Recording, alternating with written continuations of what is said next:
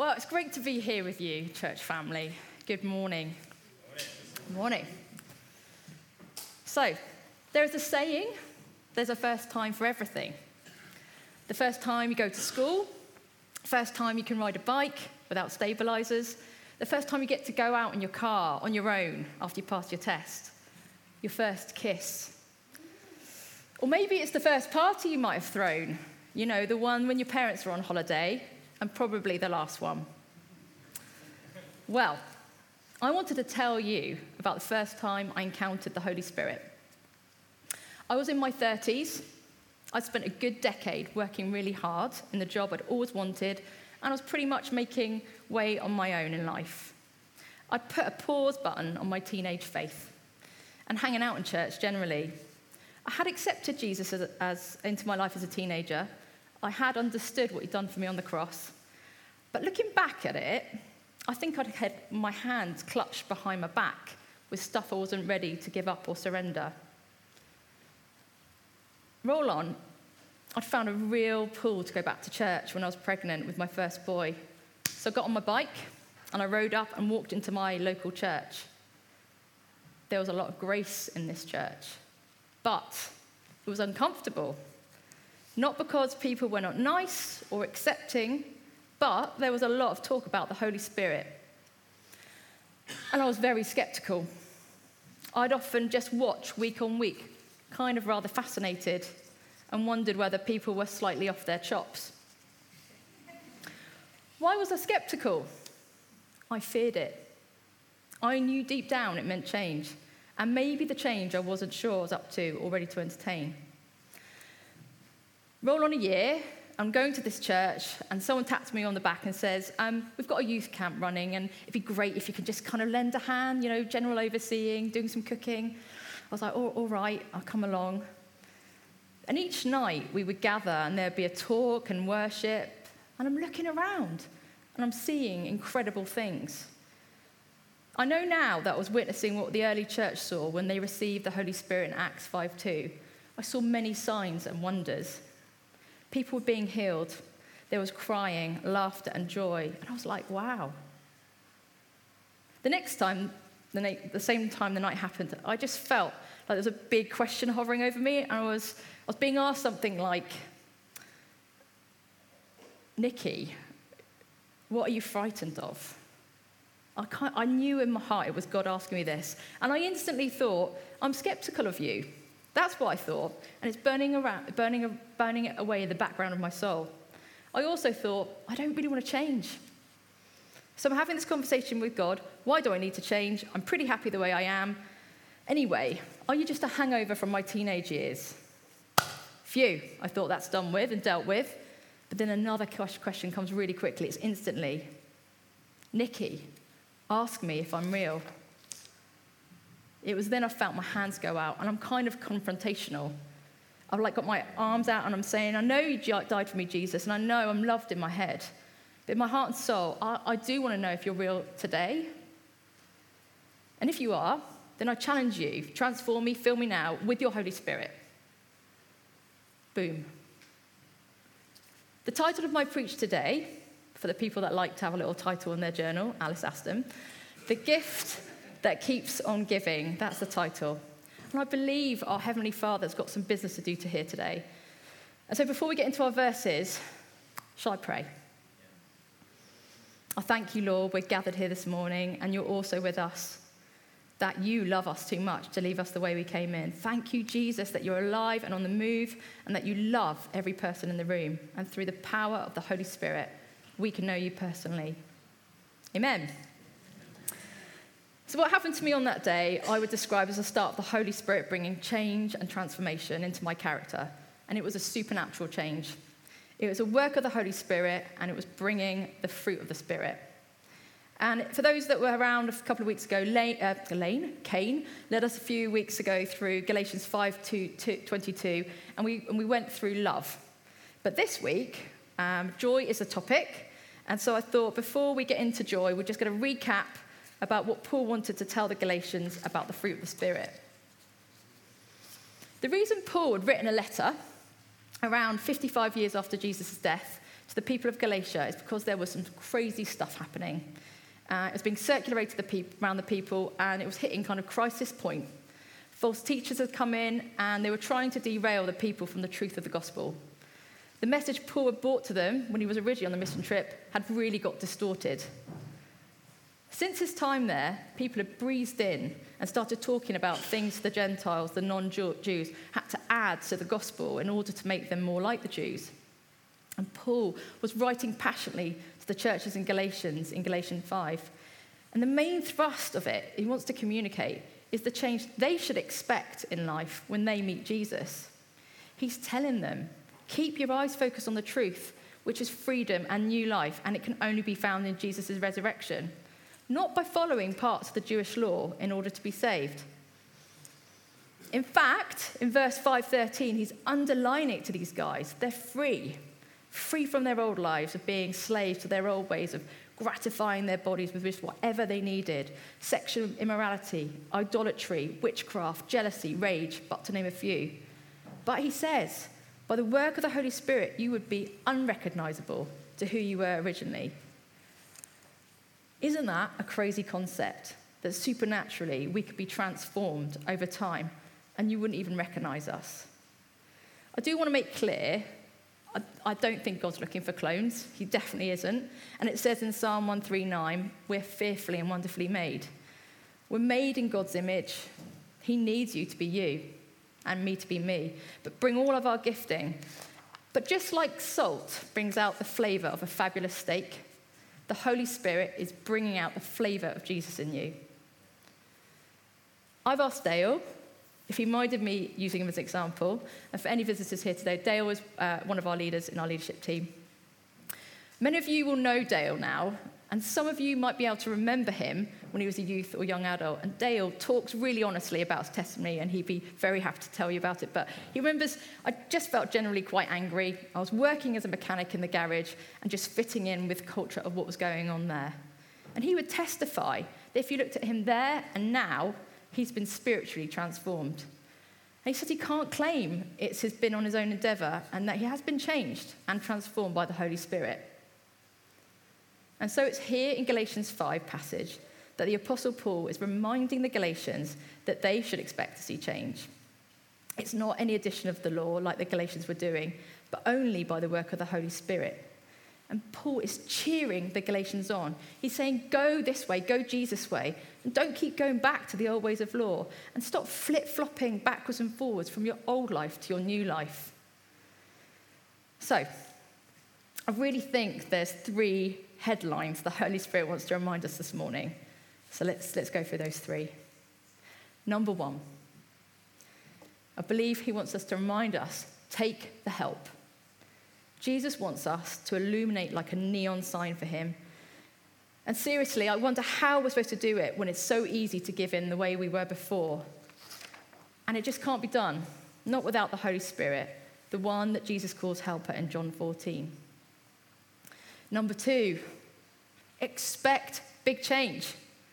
Jesus told his disciples he would send a helper called the Holy Spirit, and they would be transformed. But the transformation only comes once the Holy Spirit does his work and changes the believer's life into his image. More and more of his characteristics show up. There's a heart change. Your outward disposition changes. Your demeanor and actions start to change. And friends, church family, I think we're being reminded that Jesus isn't happy to leave us where he found us. And it might be a long chase for some like me, or it might be really quick. But really, guys, I think we're meant to expect big change.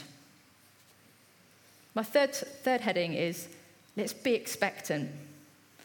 Let's not forget to invite the Holy Spirit into our life. What help would the Holy Spirit be is if help, there was no improvements or no positive change. When you ask for help, right, you do have an expectation of change. And so wouldn't it be frustrating if you asked a plumber, there are a few plumbers here, to help you sort out your water leak in the house, and when they left, there was even more water everywhere? Or a cleaner, you've asked to come in to clean and help keep the house in order, and when the person has left, it's filthy and dirty, worse than it was before. I think it's the same with the Holy Spirit. We should expect change, and yes, some spiritual upgrade. So one element of change is that the Holy Spirit brings joy, and that's what we're going to look at today. So if you've got your Bibles here or your phones, why don't we look up together Galatians 5:22-23. But the fruit of the Spirit is love, joy, peace, forbearance, kindness, goodness, faithfulness, gentleness, and self-control. And against such things there is no law. Paul, in this verse, with all his heart, wants the Galatians to go this way, a way that people would recognize Jesus in you because of what the Spirit does in you. And it makes people wonder, how does that person not lose their control when they're angry? How is the person so patient? How is that person so full of love? This radical change points, and it gives the glory straight back to God. In fact, in Matthew 12:33, Jesus says, a tree will be known by its fruit. So much changes when you come to know Jesus and are filled with the Holy Spirit, because he takes us out of his root-bound pot, and metaphorically, he plants us in fertile soil, and we put roots down in him, and over time, shoots burst through, and we grow over time and expect to see the fruit described in the verse we just read. But I do want you to know, it's not just a pick and mix. It's not just, I'll have a bit of joy and love and patience. It's all up for grabs. Abundant fruit that shows off Jesus. So I do wonder if some of us think the fruit looks a bit like this. And this is my pear tree in the garden, and it's springtime. You can see on the next picture, the pears are tiny, and they've got definite characteristics of a pear. But it's not the full large fruit that you're going to get at the end of the season in autumn. It's just a very small indication of what's going to come in the future. And I really think that's what Paul meant when he talks about the fruit of the Spirit. And I just want to kind of finish that kind of imagery by saying this was in Cyprus, and it was a one vine dripping with abundant fruit full of grapes. And the grapes were attached to the vine, but it's one bunch, but it's still one fruit. So all the fruit in Galatians 5:22 is available to us, and all is possible through walking with the Spirit. But I think we should spend time specifically looking at joy. I actually would love together to explore what full joy means. But first I have a question. I'm curious to know what you think. Why do we need joy when there's happiness on offer? I think most people here today know what makes them happy. We're all really different in this room, and if you ask your neighbour to your right and your neighbour to your left, I think you get really different responses. For some of us, it will be watching their favourite football team win. Others would love to get into a luxury sports car and zoom all around the countryside. Some, it's the beautiful hug from a grandchild. And for others, it's time spent in a garden doing some gardening. But more than honestly, for others, it's sitting in someone's beautiful garden and having a large glass of white wine, chilled. But we're different, and thank goodness we are. I think happiness, bottom line, is not determined on how we're feeling today. The variables that go on in our life change tomorrow and today. For those that go on social media, I just think you might recognize this with me. I see a lot of this hashtag choose happy. And you know what? I would rather someone choose that attitude at the beginning of the day than roll out of their bed and choose grumpy or angry. I think that would make life pretty bad. But happiness, I think sometimes we're in control of. And then, the weather spoils our plans. We've had a rough sleep that night, and we didn't get into that college. The job that we want's just gone. It really does impact whether we feel happy or not. But I think the joy Paul is talking about in Galatians isn't based on circumstances or a sense of happiness. It's a profound delight, a rejoicing that comes from knowing and serving God. The author and theologian C.S. Lewis says, joy is the serious business of heaven. Do you believe that today? I have some more questions, so let's see how you guys do. How many times do you think happiness or happy appears in the Bible? Let's have a think, guys. Call out your answers. Go on, Tom. 3. Oh, not bad, nearly. Any other? Higher, lower?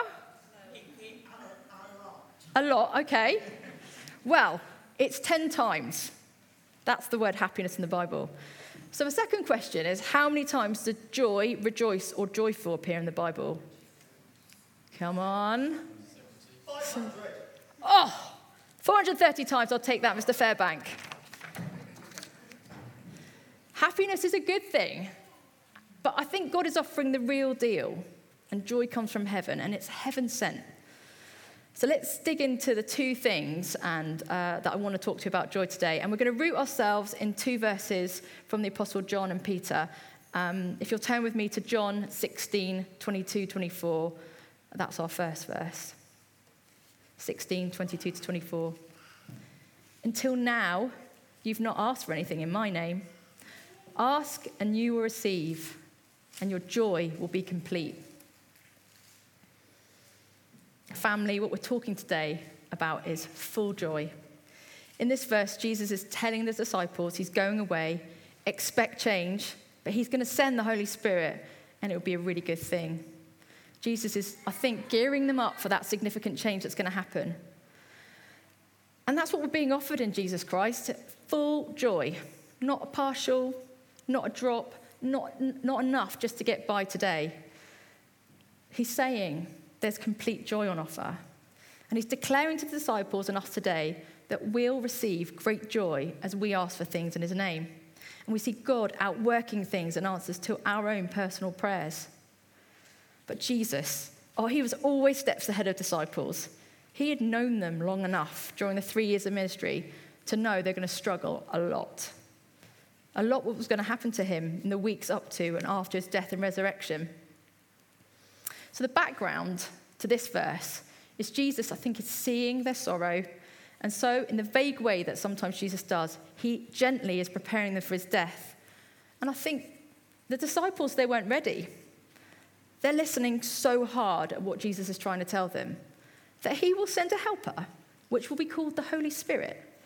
They cannot believe that the one they've pinned all their hopes on, the one they know is the Messiah, the one they believed could save them from the rule of Roman Empire and bring freedom, is now revealing it's not going to end how they expected. Hang on a minute, they must have been thinking. But we've seen you do amazing miracles. You fed thousands with 6 loaves and 6 fishes. You've turned water into wine. You raised people from the dead. And now you're telling us you're leaving. Are you for real? Jesus is telling his team of disciples, you've had me up here close and personal.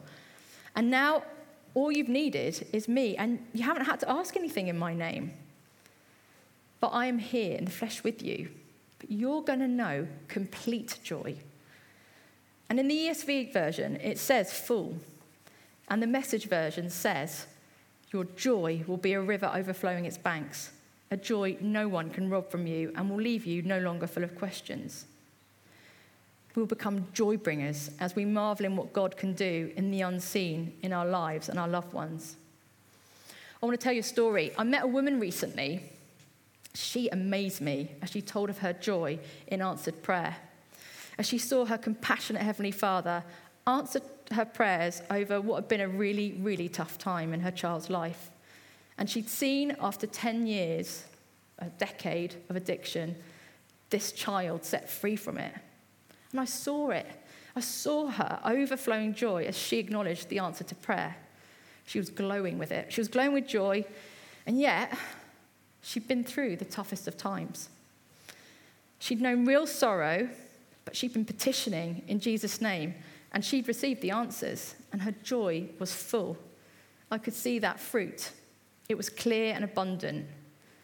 And I thought, wow, that's what he does. I want that full joy, don't you? I want that change that Paul talks about when we walk in the Spirit. Obviously, I've been praying as I've been preparing this preach. And God's laid on my heart a picture. And I want to share that with you this morning. The picture is of a clear, empty jam jar. And if you must know, it's a Bon Moment jam jar, because I do like posh jam. When I was preparing, I felt I want to tell you guys that the Lord wants you to know that he sees some of us here are like a jam jar with a really, really tight lid. You know, the tight lid that you're looking for anyone that's got bigger hands to try and undo it. The jar's got a lid so tight that God isn't able to disturb you. It may be your soul aches for some of that joy, but you're skeptical, like I was. I really do believe today the lid can be unscrewed and you can be filled with the Holy Spirit. And it may be for the first time or be filled again after a long time of being empty.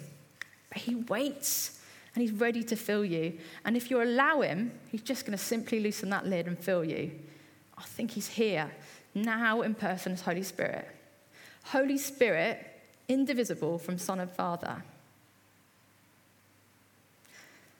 Now, the second thing I want to talk about this morning is joy is really ready and available now. That's the headline here. It's available now, this joy. And in Peter 1:18, if you want to turn with me, 1 Peter 1:18. It says, though you have not seen him, you love him. And even though you do not see him now, you believe in him, and you're filled with an inexpressible and glorious joy. So then we've got John talking about full joy, a complete joy, and there's Peter who's talking about joy we can have right now.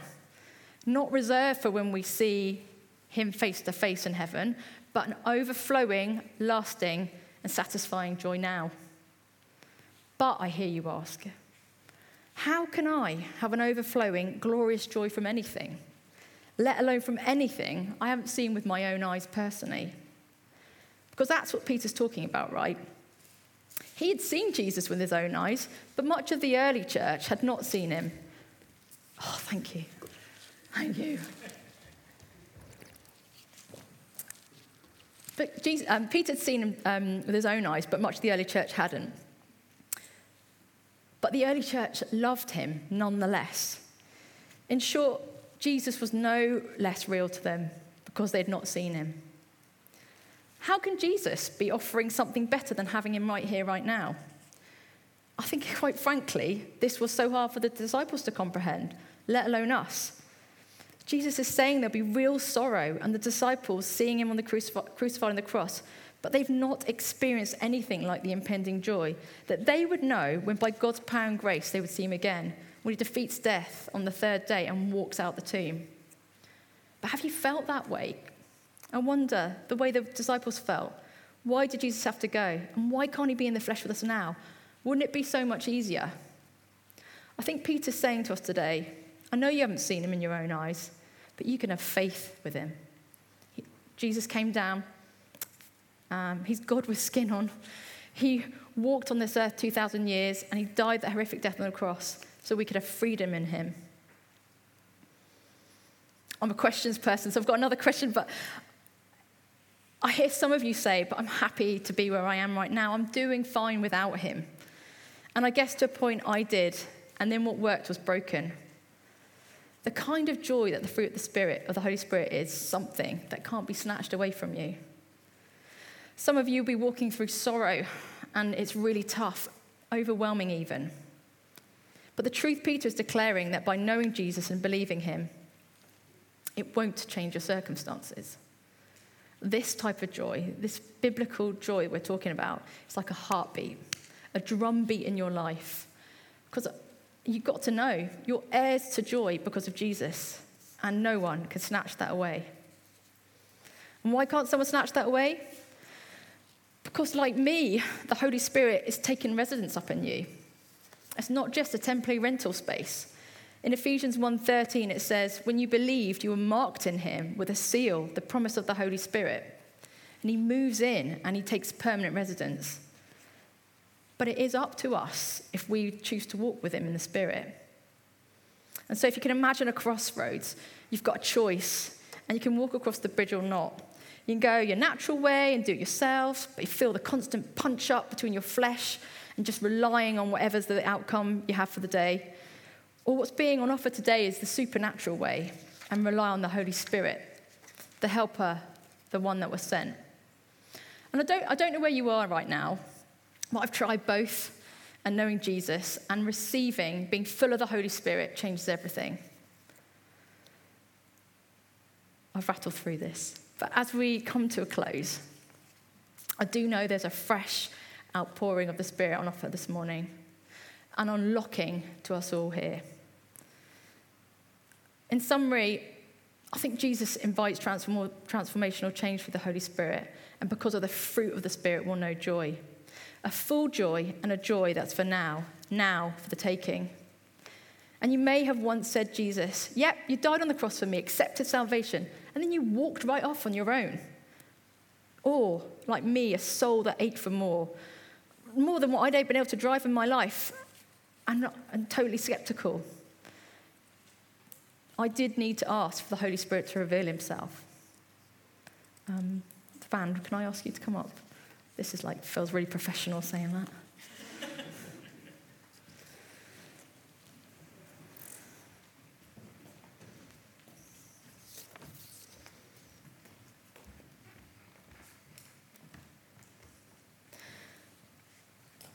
For those that know him and have walked with Jesus for a long time, I do believe he wants to remind you that it says in Galatians 5:16, so I say walk by the Spirit, and you will not gratify the desires of the flesh.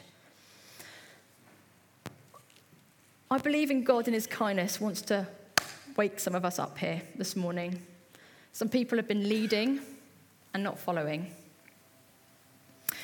I imagine it's a bit like we got up to take the dog for a walk and forgot to take the dog with us. Or we invited the friend for a stroll to go and grab an ice cream down by the river and then literally forgot to call for the friend. I think we have a choice, and it's really not forced on us. And we can wake up every day and invite him and choose to walk behind or have a good go at doing it ourselves. But for those who know God is talking to today, the ones who feel like the jam jar is sealed very tightly, I do think he's prompting you to loosen it on your own will. This gift that keeps on giving, the Holy Spirit, is yours. But you may need to meet him for the first time and tell him, I've been looking for you, I'm sorry. But you may have been one of these chairs week on week and have missed being filled up and baptized in the Spirit. I'm going to pray. Heavenly Father, thank you for who you are. My goodness, how complicated we make you. But you are love and grace. And through your Spirit, we can come just as we are. We can say we're sorry for running the other way and receive your grace over our lives, be transformed. And by the Holy Spirit, see the abundant fruit that shows everyone around us this contagious and empowering joy. Come, Holy Spirit. Meet with your people where they are. Fill them, Lord, until they're brimming. Let us not walk out this door unchanged. Amen. I do sense this is uncomfortable for me as well, but we are just going to have a moment where we're going to stand up and we're going to let him. I said the Lord wants to do business today, and he wants to refresh you, and he wants you to know his joy over you. So, Lord, I just pray, come, Holy Spirit. Before we sing, Lord, I pray, Father, that we would know and we would receive that. Fill us, open, let us loosen ourselves, open those lids. Come, Holy Spirit.